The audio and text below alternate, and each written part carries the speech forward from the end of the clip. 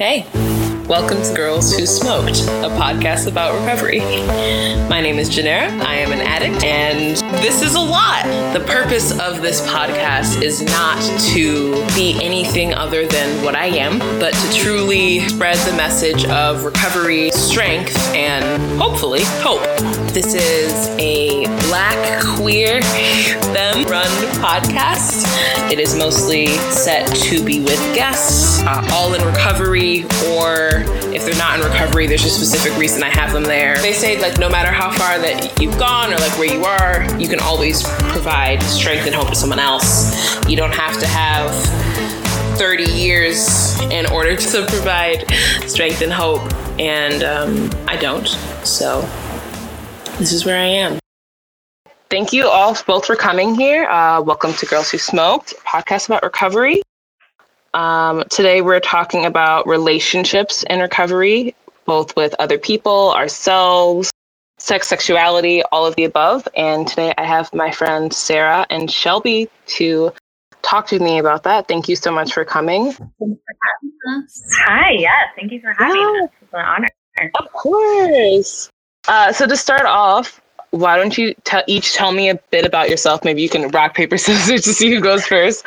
But I'm curious about your name, how long you've been in recovery, kind of what brings you joy, because, you know, previously often it was like drugs, but like what brings you joy now, and a bit about your relationship status right now. Cool. Is that you going or not going? I know. I was like, good thing we have video so we can figure this out. All right, I'll hop in. Hey, everyone. I'm Sarah. I am a grateful, recovering, sober stoner, which is my favorite term to identify with because I am still very much a stoner in humor and thinking, but I'm very grateful to be sober a year, 5 months, and a handful of days is where I'm currently at. Woo! Which is amazing. And I am married, happily married. Got married right before quarantine hit, actually, September 14th, 2019. I've been with my partner almost 6 years now. And huge support and reason that I decided to finally choose the sobriety path. So my husband is a huge source of joy for me, and being sober is a huge source of joy because now I can be present in my relationship, present with myself, and more present to all kinds of things that bring me joy. So yeah, I think I answered all your questions. I'm really excited to be here and kind of dig into this topic. Awesome. Well, Sarah, great to see you, hear from you. You too, Janera. I'm Shelby, and in terms of how long we've been in recovery, I have been in and out for years, but most recently sober from marijuana for 437 days, 1 year, 2 months, and 12 days. Yeah. Super grateful for that. And thanks to both of you for helping me on this journey. In terms of my relationship status, I am happily in a relationship that started during COVID in July. I think at that point I was probably like 6 or 7 months sober. So definitely like cross addicted with bad relationship decisions before that, but and currently now living with my boyfriend and pregnant with our baby. So I just look at my phone to be like, how sober am I and how many weeks pregnant am I? Everything about me lives in my phone. So without that's amazing. Know who I was.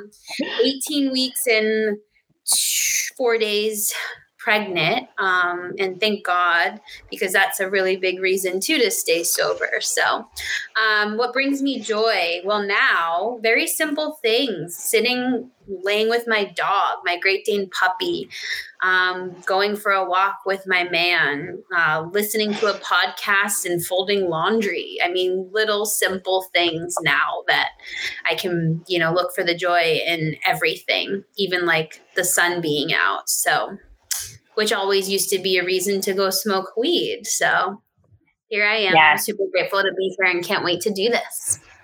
Good. I'm so happy for you. And I'm so happy you mentioned you were pregnant because I wasn't going to say it, but like, I'm glad that you, that's so exciting. I know, I can't post this online. I mean, you can, but I'm not going to share it with any of my friends till I'm like out on Instagram or whatever. Yeah. That makes it official. Yeah. I saw you had posted on Facebook about like having dinner and you were like, my belly's full, and someone's like, what? I laugh so hard. Yeah, actually, in my yoga classes I've been teaching, I've been so like insecure about my belly, like hanging out of my yoga pants. So I've told them like, it's not just the COVID-20. So yeah, well, that's great and like a beautiful gift of recovery. And I think it's also worth mentioning that we're all very involved in each other's recovery journeys. Like you two especially have been like huge parts of my recovery as we all got sober in the same city, which is pretty cool. And that's kind of how we met. So the first question, relationships as a whole are pretty tricky, but they're even more tricky in recovery. Everyone has a different opinion on it. One thing I've heard a lot in recovery circles is that you shouldn't date or enter a new relationship until you've been sober for at least a year. What do you think about that? Why do people say this? What's your take on it? Well, I guess I'll go first because I didn't follow that rule, but that's not to say you should follow my rules. I don't know. I like this thing my sponsor talks about. She's like, well, yeah, when you jump out of a plane, they like recommend you open up your parachute, but it's just a recommendation. And it's like, yeah, sometimes you should definitely follow recommendations because they help you survive. I definitely think that's a good one. We also talk a lot about like having your own journey and identifying like you. Now, I think what's hard is like when you're first in recovery, you can't trust yourself. And that's definitely what I found was I was still like doing stupid things and like my addiction was showing up in like the men I was dating at first. And like I for sure saw this one situation I was in was like literally a reflection of my addiction. I kept going back to this guy who was like terrible, made me feel like shit. And yes, while it was like happening, you know, and we were sexual, when we were like hanging out, there was like this high, but afterwards I felt awful, like hungover and drained, and I kept going back. And so I saw, like, I literally wrote this poem about it, and it was all about like, you're now my drug. Like, what am I doing?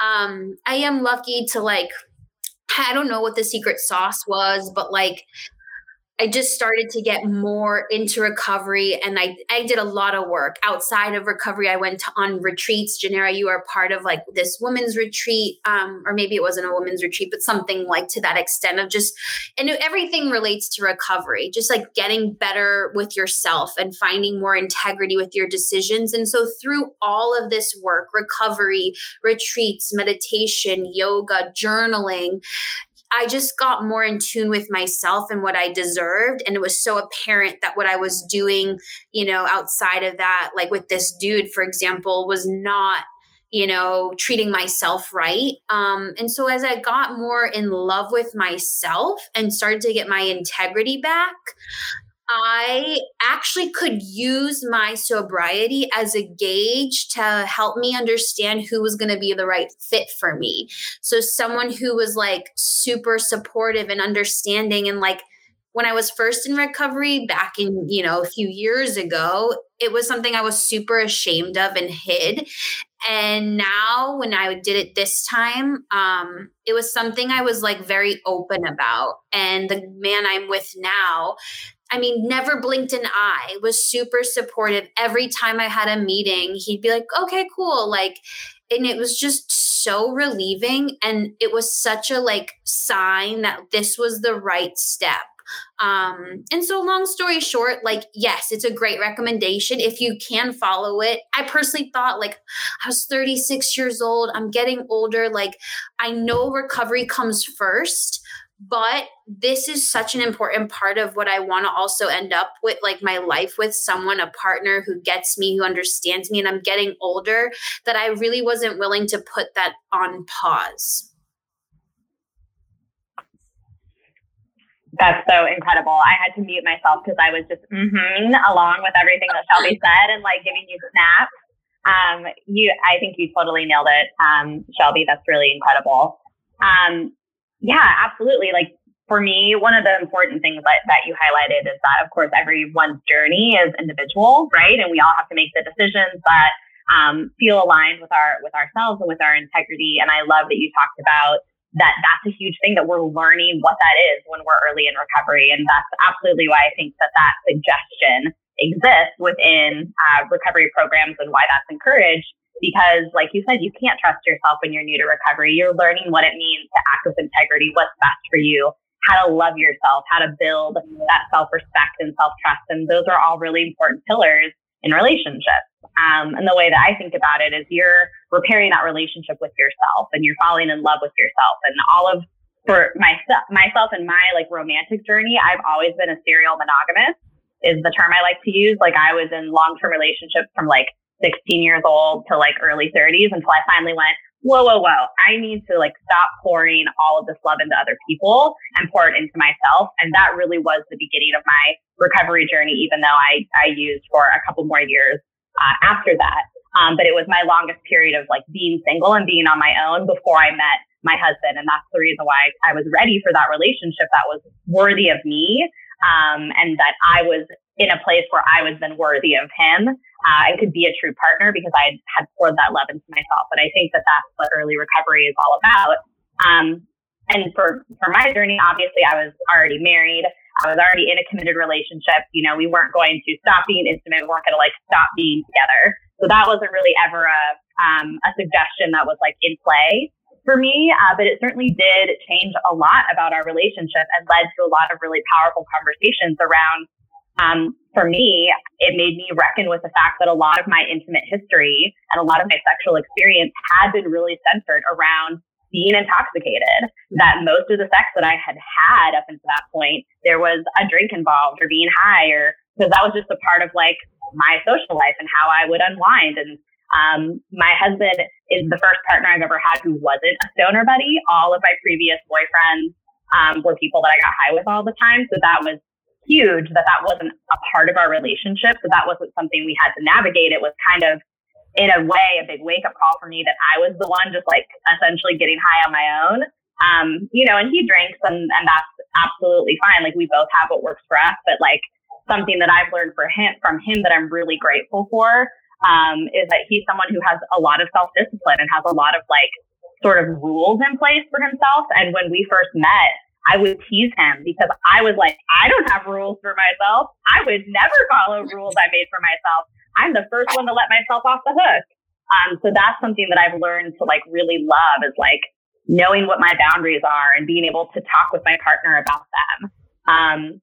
And yeah, so I think that it's like being in recovery has allowed me to embrace my previous history and then just be more present and invested in those intimate parts of the partnership that I'm in now, which is a huge, huge blessing. I want to say too, Sarah, you've said this before, actually, when you shared on a meeting recently, and it's something that I share that too, where, you know, and I've seen, you know, posts about your husband and your beautiful relationship and like how like that also helps because you've seen the growth and how much like it has transformed into a beautiful, better relationship than maybe it was. Yeah. And for me too, like I've always been sober with my man, and I'm terrified of like, I mean, I have these thoughts of like, if I did smoke, would he know? Because he only knows me sober, and how would I hide it?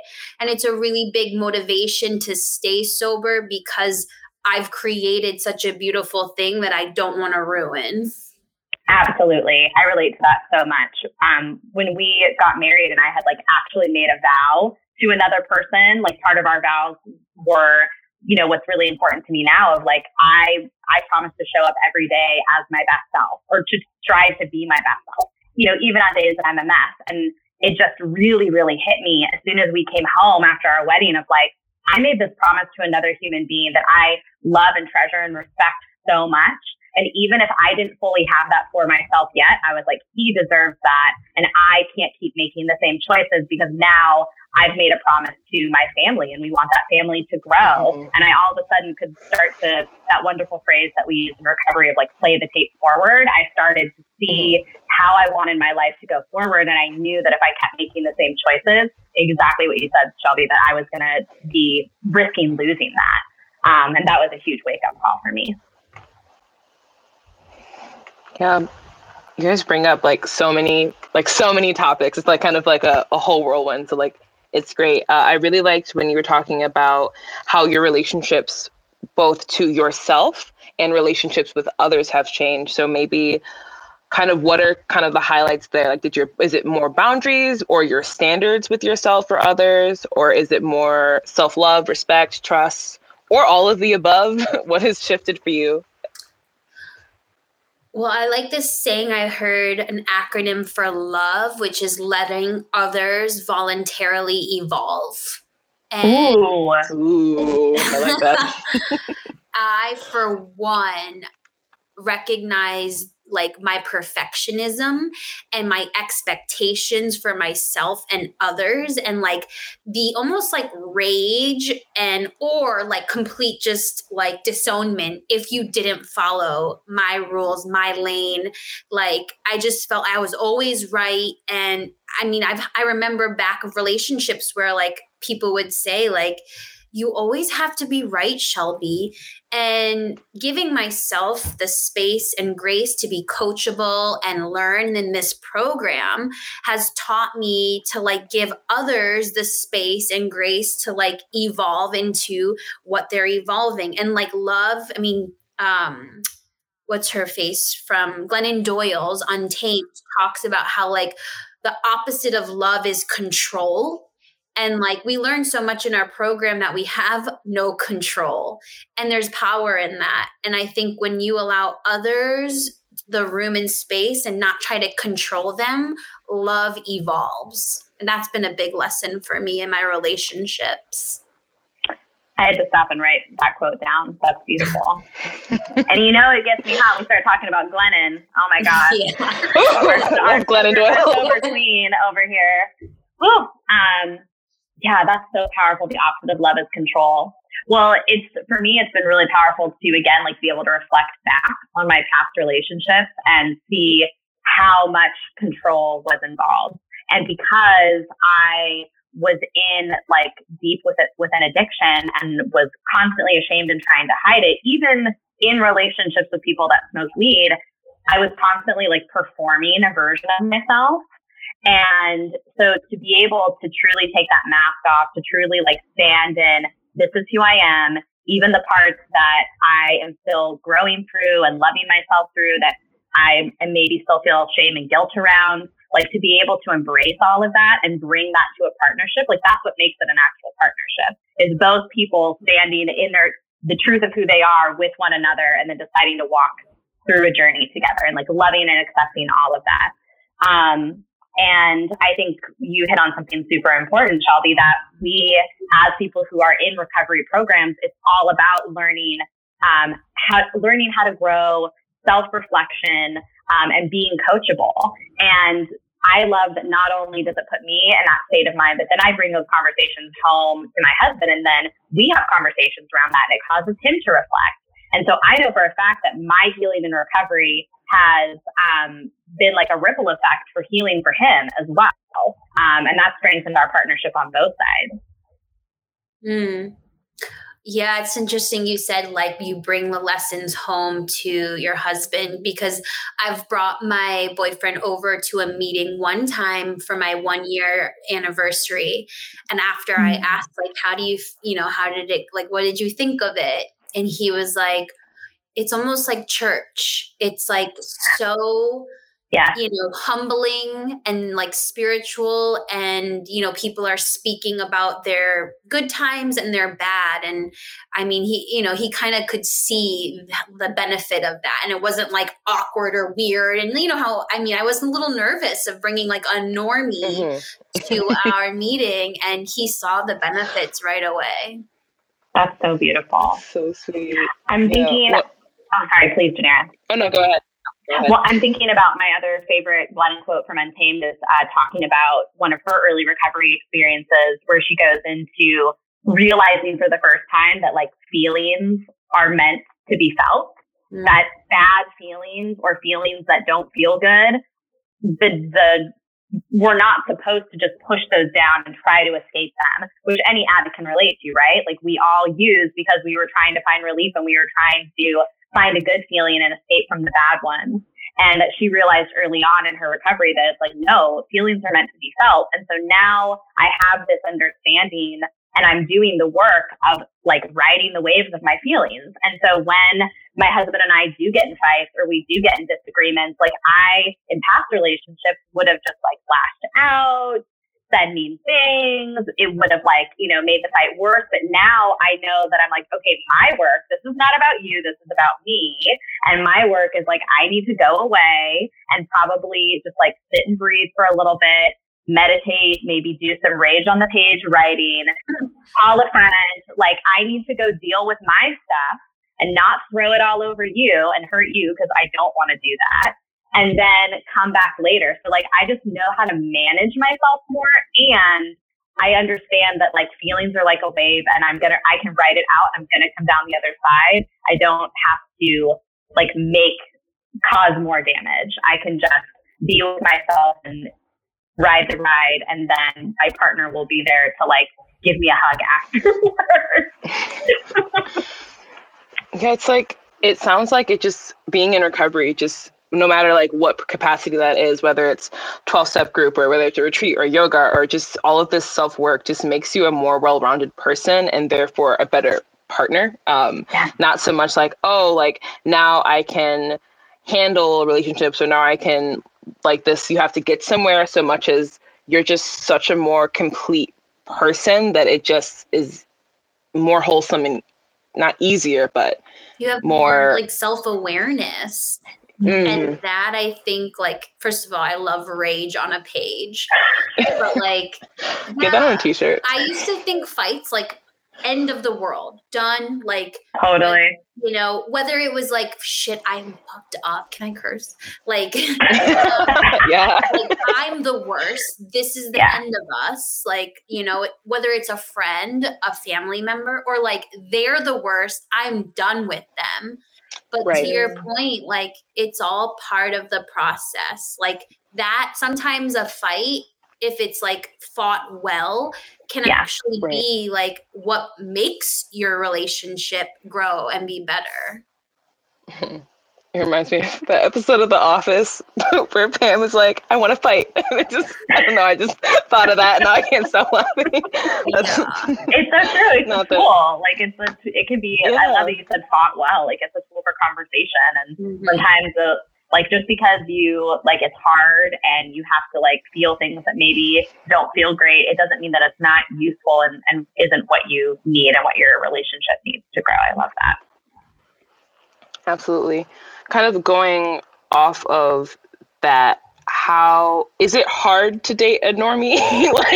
like did you, so just a blanket normie is like someone who can somehow use substances and not abuse them. I don't get how that works. But how do you kind of broach that topic? Like Shelby, you both mentioned you have really supportive partners and like you've taken them to meetings, etc. But how do you kind of approach and navigate that within your recovery with a normal person? A normie. I can definitely one of those weirdos. Yeah, I can definitely say that I stopped myself from telling my husband how I felt about them for probably a good year because I didn't think that I could date a normie. Because I didn't,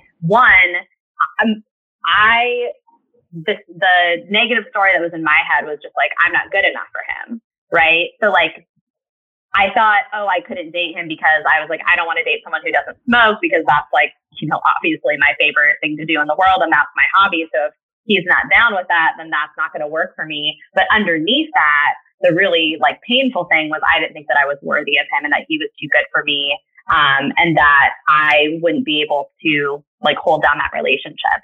And so there was a little bit of relief when we did start dating. And I think the key to one, me walking down the path of recovery and having him as a partner was I was very open about, and I had never done this before, I was very open about smoking and that was something that I did. And I started to like talk to him about my history, which made me realize things about it that I had never really talked about before. But even though he didn't really smoke, he was like cool that I did it. And at the time in our early dating life, I was like, okay, awesome, cool. I can smoke around you and it's not a big deal.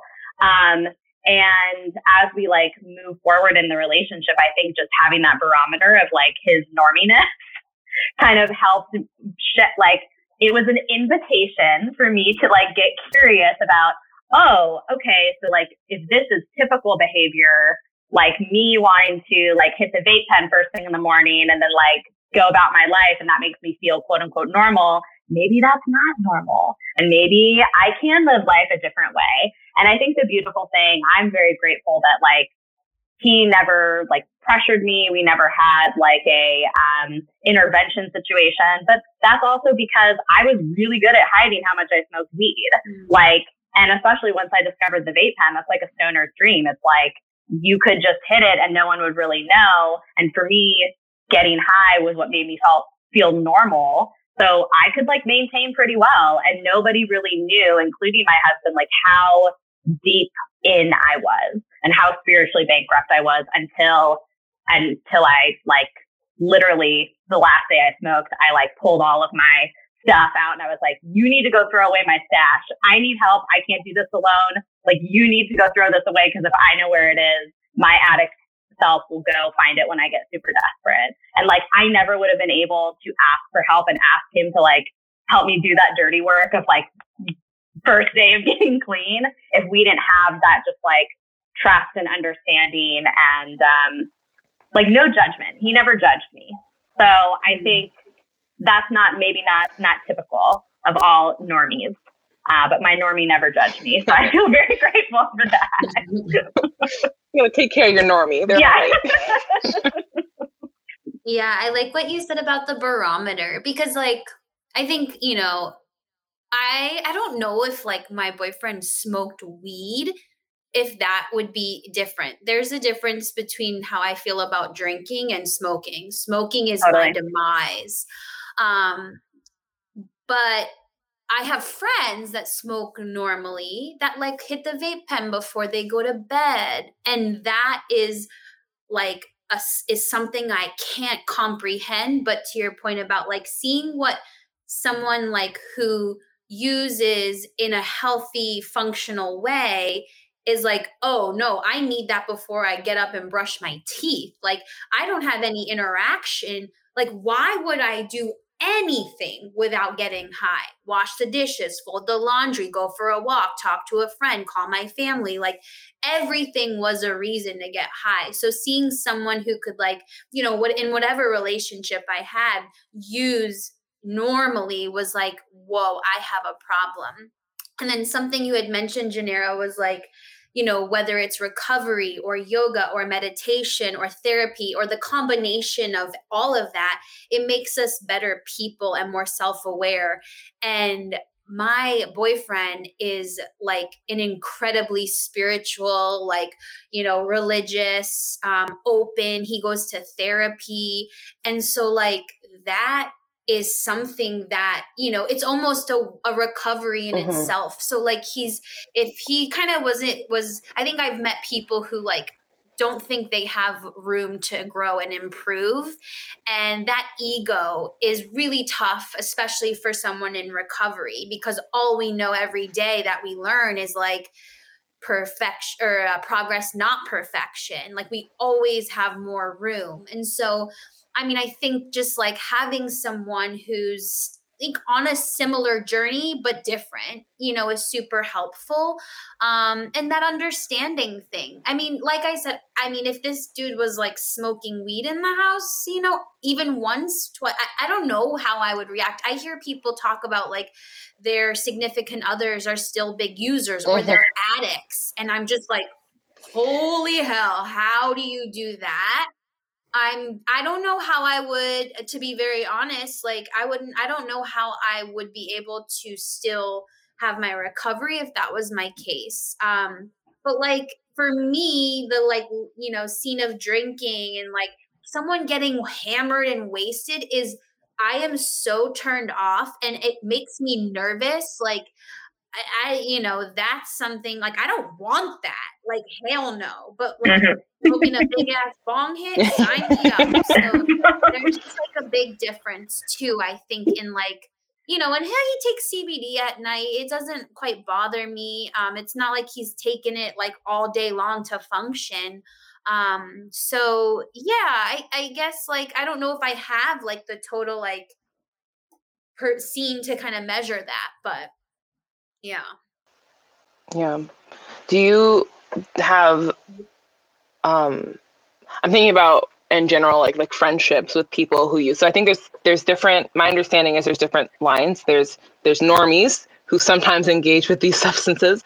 There's people in recovery who once did them, and then there's people who are in denial. So do you, or like not in denial so much as like they want to get fucked up every day and that's how they're going to live their life and they have no interest in changing it, like go off.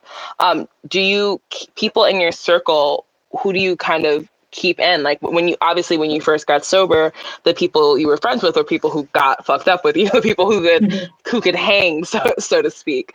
So how did you kind of navigate that transition to relationships with people, and where does your social circle kind of fall now? Yeah, I really love that you asked that, because I was sort of thinking about, Shelby, since you brought up like people who are able to smoke or what you both said, like they're able to use and have it not be an issue, so that they can function normally. And some of my still closest friends fall into that category. And I think actually for me, some of the most challenging conversations that I've had in terms of like telling people that I'm sober, especially that I don't smoke weed anymore and that I consider myself a marijuana addict. Some of the most challenging conversations I've had to navigate in friendships and relationships are people who smoke weed, but they don't have a problem with it. Because in my experience, it feels like by me saying, hey, I'm an addict, I don't smoke anymore, that it's sort of, there's a perceived judgment. There's a perceived, okay, we're not going to be able to hang out the same way. Am I going to be able to smoke around you?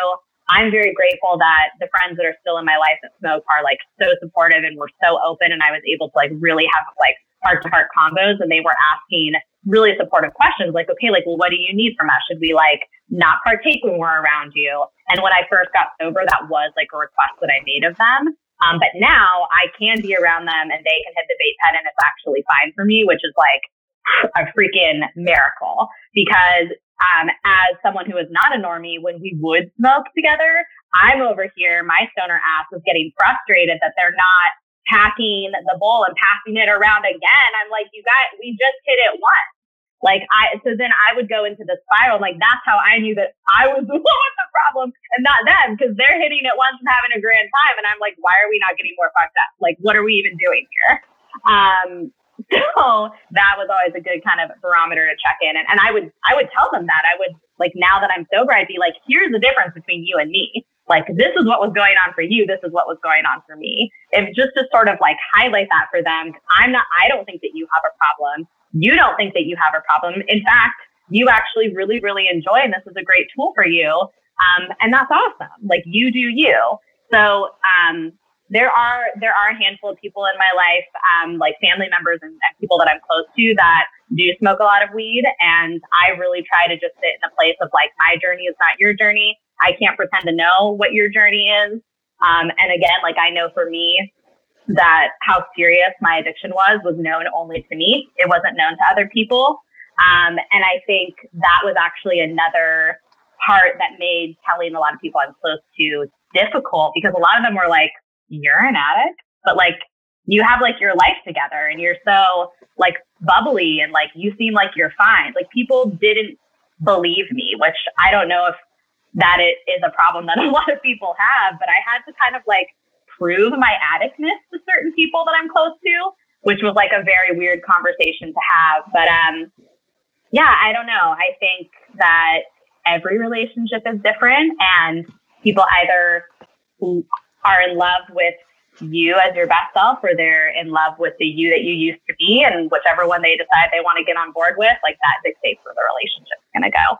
And I love the me now. So I know I'm going this way, and I would love to have all the people I love to come along. But if they don't, then I can't control people, places, and things. That's what I've learned in recovery. Boom. Big segue. I was like, I need to like write this down. It's, for me, I think control and the why. So then I think we talk about like the difference between being sober and being in recovery. Yeah. And I think it kind of reminds me of like when I became vegetarian, and the reason, like when I first became vegetarian, I came back from this like retreat that kind of like, for lack of a better word, I guess convinced, I was going to say brainwashed. I said convinced me of why it would be good to be vegetarian. And then I was like, you know, came in hot and like was judging other people for not being vegetarian. But like, then it was like my reasoning behind becoming it wasn't then what, you know, wasn't fully me if I'm still worried about what other people are doing. And I feel like I hear a lot of like people who are sober from their substance, but then have a lot of animosity or like, you know, angst towards other people still doing it. And like, I get being triggered by it around you, but like, I think when you're, you know, recovered and really getting that, you know, recovery and growth, you realize about control. I have no control over what other people do. And you're just so on your path and journey that, you know, yes, things affect you, but like they affect you less. And if you're recovering for you and not other people, I think like what other people are doing is less concerning to you. I will say that being in recovery helps you notice people's habits and makes you more aware of, I mean, I have friends and, you know, my boyfriend, he has a drink every day for dinner, and, you know, I notice things, and it's like I'm more hyper aware and of like the denial thing I think you brought up, Janera. And it's like, that's their journey. When they're ready, if they want to hear about it and they want to talk about it, I'm here. But I guess it's not my business, and it's not my duty to call out other people for what I see. But it does make your lens more clear. Less smoky. Not filled with all that smoke, exactly. Yeah, it's definitely a balance between not taking someone else's inventory and also being like, damn, you really do be drinking every day. like kind of like trying to find that balance and not seek that control. I think that's a really good point and a hard thing. Did you find that you lost friends when you got sober, or was it that most of them were pretty supportive? Because I know I personally lost everyone and everything I thought I valued and cared about, and there was just a lot of transition and a lot of pain, and like it was just awful. And like now I recognize it's because I had to grow, and the people that I was associating with weren't on the growth mindset that we've talked about. But what was your experience kind of with seeking recovery first above preserving long-term relationships? I mean, for me personally, like I got sober like 2 months before COVID hit. So I think a lot of my friends maybe are gone because of COVID and not recovery. But I mean, for me, no, my life really didn't change in terms of my friend group a lot. I have like I've been blessed with just like really, really strong relationships. I've got like 5 best friends, and like, you know, they've been there for me throughout. I do think though it can really like put that line. And I think people, and I don't want to like speak for others, but people you lose because you're bettering yourself perhaps weren't good for you in the first place. Speak on it. Yeah, that's it. I was like, I said what I had to say. I said it. Yeah, Janera, I'm really happy that you honored and shared your journey. And that's one of the things that I've always really admired as someone who's in recovery with you as your sober sister, just your resilience and your strength and navigating all of the change that really hit you like a tidal wave when you first came into recovery. And I think something that I've learned is the strongest thing that we can do, since we don't have control, is just be the example for other people. And exactly, if people want to grow with us, they'll grow with us. And if they don't, they don't. And I think it does make it a lot, not less painful, but more simple to understand that we're on the path that we need to be on and that we can let them go. And also knowing that if relationships ebb and flow and change, and if there's a path for them to come back in their lives or back into our lives, then that can also happen.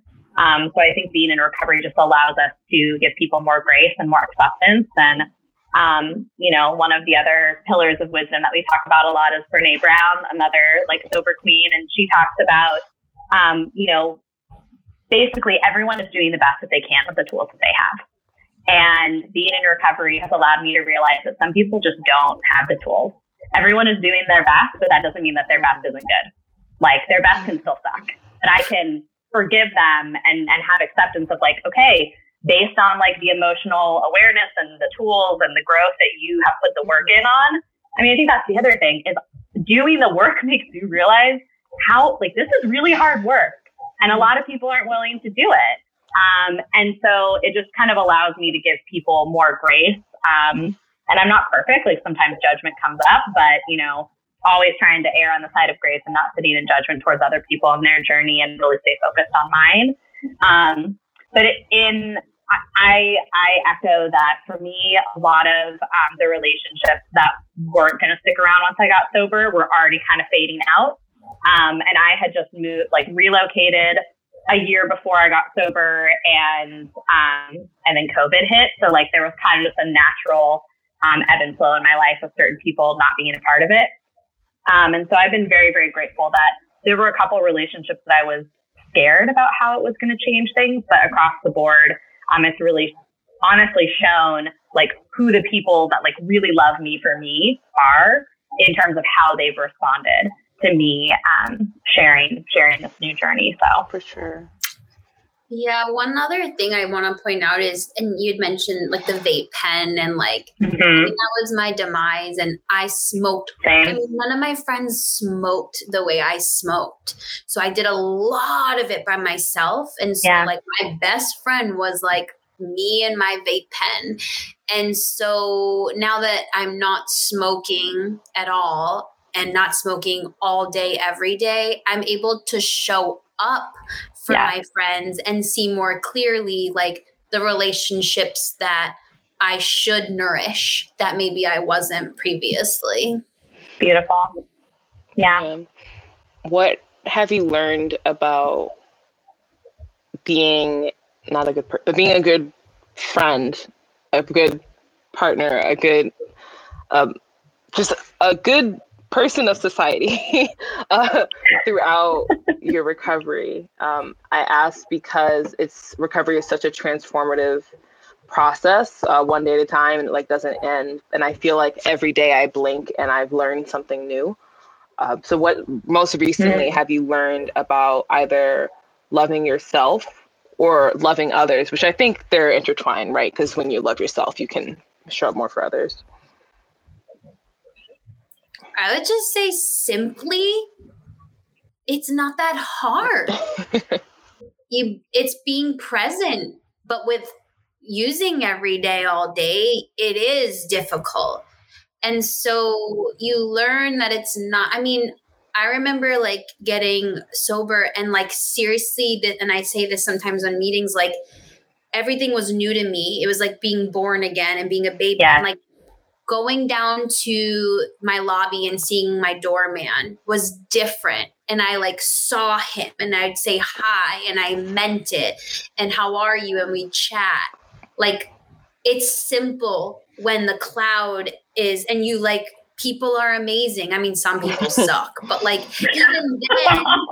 even that is like in sobriety, I feel like you're like, oh man, he needs the 12 steps, or like, like it's just not that hard. You just naturally, I think, are learning that underneath all the shit and like societal pressures and like this and that, and like, it's just this basis of spirituality and like being a good person. And like, you kind of learn it's fun to just show up, and simple things are like amazing. And it's really about being present, and it's pretty simple, but it's really hard with substance abuse, you know, throughout your life. I love everything that you said. I mean, that's exactly it, right? Like we say in the program that our program is not easy, but it is simple. And I think that is just the mantra for life. It's not easy. There are challenges. There is injustice. There's fear. There's pain. There are all these things in the world, but we can simply show up, be present, and engage with it. And something that sparked for me, Janera, when you were asking, like, you know, how are we being good people now that we're in recovery, but just like being useful, being useful and being of service. I am so in love that is a pillar of recovery, because that was not something I ever really thought about before. Of how can I be of service? Like, yes, I was a good friend. I was a teacher, so I cared about my students. I was doing that in my life, but I wasn't thinking about. It always had kind of a means to an end for me. Like, I was still looking through a very selfish lens. And because my priority was like escaping at some point during the day and getting high, I was never fully present for those things. So even the moments that I had that were really incredible, where I was able to help someone, or I saw their growth, or I could be there for them, it was still cheapened in a way, because one, I probably smoked it away at the end of the night, or I wasn't bringing my full self. And so I think that's the biggest thing, is like, I know that the greatest gift that I can give myself to another person, to the world, is just to show up fully, even on days that I'm a mess, even when I don't feel like I'm at my best. And looking every day, thinking about how I can be of service to someone, just, you know, sending a text, sending some like love and encouragement, how I can help out a student, how I can be kind to a neighbor. I love like connecting with your doorman. It's like, there is always a way for you to like be the light and brighten someone else's day. And that could not be more the opposite than how I thought about things before. Because I was constantly trying to like hide and like shrink myself and sneak away. And for me, it has a lot to do, like, responsibility is really big now. I think like I was so terrified of responsibility when I was using, because I didn't trust myself. So like, how could I trust that I would be able to be responsible? And now I see so much like honor and integrity, and like, I have the honor of responsibility. Like, I trust myself, other people trust me enough. And so like, being of service, being responsible, being present. Like, I know that I was a good person before, like I had a good heart and I was kind, but now I can actually use my good for good, I guess is the best way I can put it. No, yeah, yeah. I don't have words. It's really good. A very perceptive and integrity. Your outsides match your insides. Yeah.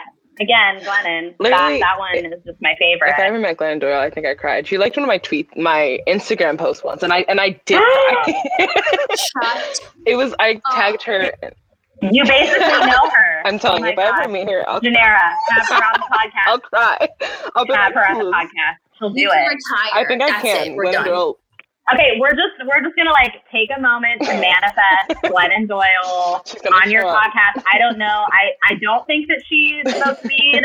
I'm pretty sure she's talked about like drugs and alcohol being her thing. But like, we'll get Glennon Doyle one day. We're gonna meet Glennon. We're gonna start a have Glennon Doyle fan club. She wants to talk. I literally love her. Okay. She like this past summer, she had like, everyone was reading Untamed, and I heard she was like jumping into virtual book clubs, like randomly. She responds to like DMs and stuff, so especially like, yeah, we'll get her. It'll be good. Also, how did I not know about your Untamed book club? I know we talked about the book all the time. I missed the party. Oh my God. Yeah, I had a couple of those actually. I know, I buy it to people. I think Dang. We can have another one. It's a good thing to read. I just pulled it off to read again. So honestly, recovery icon. I stand and love her. I need to reread it too. I guess the last thing is just seriously, if you could give any advice to a past you about this topic, relationships with yourself and others, what would it be? Like, what would you tell yourself? That you matter. You deserve to feel good. Like, it's really simple. Like, you deserve to feel good. You deserve to be loved.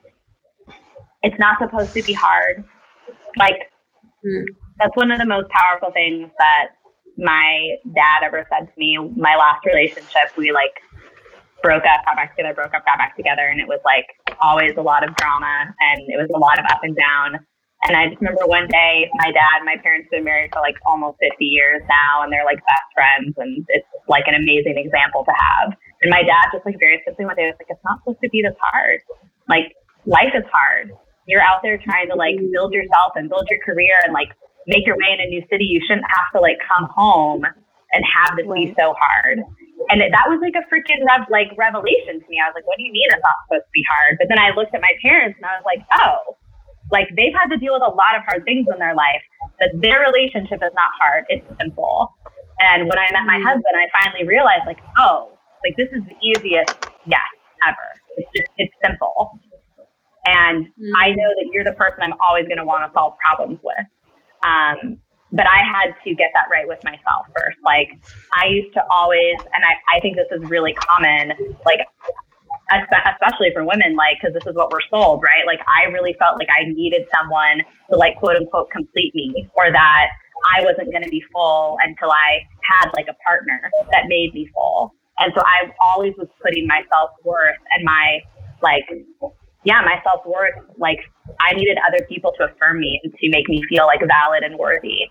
And I think that's what I would say to my past self is like, you are enough. You matter. You have everything inside of you right now to do everything that you want to do in life, to have all the love that you want to have. And that when I think of like my lowest moments when I was using and just in the pits of despair, that's what I didn't believe. I didn't believe that I deserved that. And she did. Yeah, I love that. I love what you said about how your parents, like, they deal with hard things. Life is hard, but their relationship is easy. And that if you can solve problems together easily, those hard things will be less hard. Yeah. I love that. I mean, simplicity. Like, I think I used to think like the wild and crazy stuff was who I was, and I needed to stand out, and, you know, boring and settling into a relationship was like definitely like selling out, and that's not me. And, you know, I have a friend who like kind of said, you know, we're going in different directions and we've had some challenges, and she said to me, you know, our lives are just going in completely opposite directions. And I understood where she's coming from, because the old me would look at my life now and kind of be like, really? Like, you sat at home with your dog and boyfriend and takeout and Netflix, and you think that's like a great night. But it truly, truly is something I love, adore, I don't take for granted. And it happens, I mean, in COVID, it's happened for 9 months straight. And I still look forward to it. And I don't want it to be different. And I mean, I think if I were to look back at my old self, like, and be able to tell myself advice, it'd be like, you're lost now and it's okay. And you will get back on track and you will find yourself and you will love yourself. So sweet. My heart. Yeah. What about you, Janera? I am interviewing. I don't know. This is how I get it. It feels like a mini meeting. Oh, for sure. Definitely counting this as a meeting.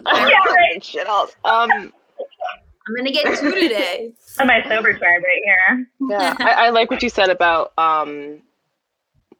like just this simple, like, loving yourself, and you deserve to feel good and you deserve to feel like I echo that a lot, because I think if I could go back to a year ago, I would just be like, listen, like, shit's about to get really rough. But like you find, what I found is so much better. And I do think that what this quarantine, like COVID, is such a blessing and a curse, like, because we can do stuff, like we could talk, like we wouldn't be able to talk right now if we wouldn't have met. And it's just like I have still not met either of you in real life. I met you once. Tell me. But like, this is the thing with people I am like closest to in quarantine sober time. I have not been able to like, be in a real life room with, and that blows my mind because you're my family. I was gonna say, but I've told you things, and I know you, and you know me better than a lot of people in my life. Yeah, hands down. The beauty of it, because I think recovery teaches us this vulnerability, and it teaches us this rigorous honesty, and like, no matter what, like I have like poured out my heart to both of you, like weird times, and it's always like loved, and it's always like reciprocal, and it's just like lovely. So I found like real love. Like I found like this reciprocal. I like the definition of love. Like we just want to evolve and like let's work and like do partnership and like just solve problems together. And I think that's really what I found in recovery, like among like my friends, but like mostly like within my damn self. Like it's just been really rewarding, and I wouldn't trade it for the whole world. Like nothing. So it's good. I think how bizarre, you guys. Like I think a lot about like our meetings and recovery, and like there's really not much in life. Like in work, yes, you might love it, but you're doing it to get a paycheck. And like, I just feel like there's always like an agenda. And then in recovery, it's like the one place where like people just want to help and just want you to be better unconditionally, no agenda. Like there's no necessarily benefit to them. And like, I often think about how lucky we are that we're addicts, that we get to have like this at our fingertips. Yeah. Addicts are the lucky ones. Yeah. Absolutely. We have a reason to be in these rooms. I agree wholeheartedly. Our agenda is love. My agenda is just like helping another person and just like talking in love. And like, even like this, it's just like, I just want to talk shit with my friends for an hour once a week. Like, can I do that? Like, can we have this?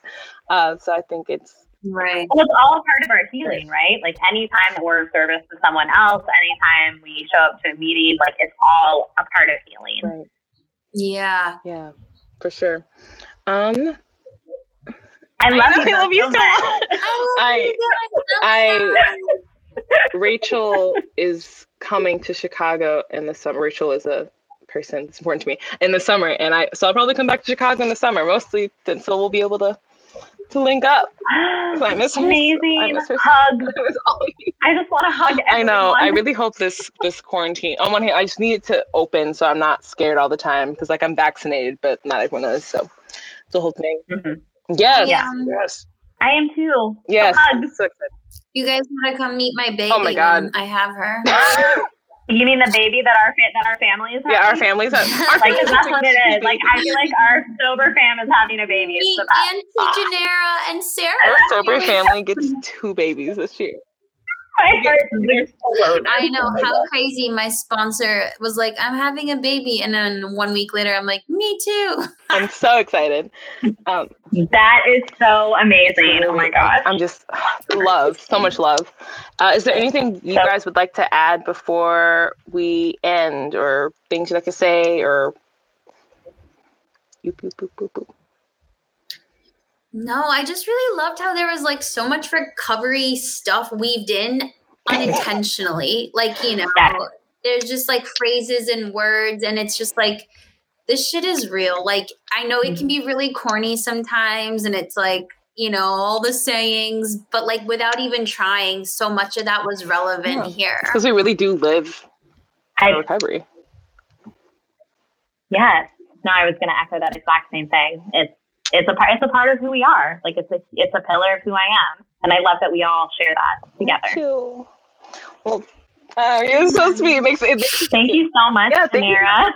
This was I'm really excited. Thank you for coming on and talking to me about like such a raw, important topic, especially as women. Mm-hmm. Like, I think especially as women, it's just like such a, yeah.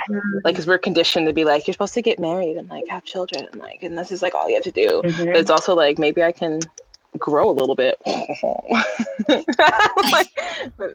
I can be a whole person. Well, I do really just want to say to like both of you specifically, like Janera, you said it at the top of just how important you both have been to my individual recovery journey, and like especially the topic that we've been discussing today. Like, I have had some of the most important and like deepest conversations about our relationship with ourselves and our relationships in our lives, and you both have been such incredible sounding boards, and it's such a gift to have these like adjacent recovery journeys where we get to walk together and reflect together. And basically, can we do this every Sunday? Oh wait, we do. We have a meeting on Sunday. But like, yeah. 420 meeting, roll up. It's also like always weird because I don't want this to be like affiliated with the particular fellowship because I'm afraid of getting sued. Yet all the time I'm just like, but then there's this step. So it's rough. Yeah, thank you so much for coming. Thanks for creating this. Yes. Have fun, be safe for yourself, make good choices, don't do drugs. It's very important. Don't do them no matter what. Yeah, that's all I got. Thank you, Janera. Thanks, Janera. Love you. Love you. Appreciate it. Girls Who Smoked is an inclusive podcast about recovery and centers around marijuana addiction, but is not affiliated with, nor does it endorse any specific recovery program over another. All recovery is our own, and we take it one day at a time. Opinions are of the speakers and of the speakers alone. Artwork is done by Meg Palmer, and the intro was created by a group called Back to Bed. If you or someone you know struggles with marijuana abuse, please reach out to a recovery professional. The opposite of addiction is connection. So if you do struggle, please, please, please do not hesitate to reach out.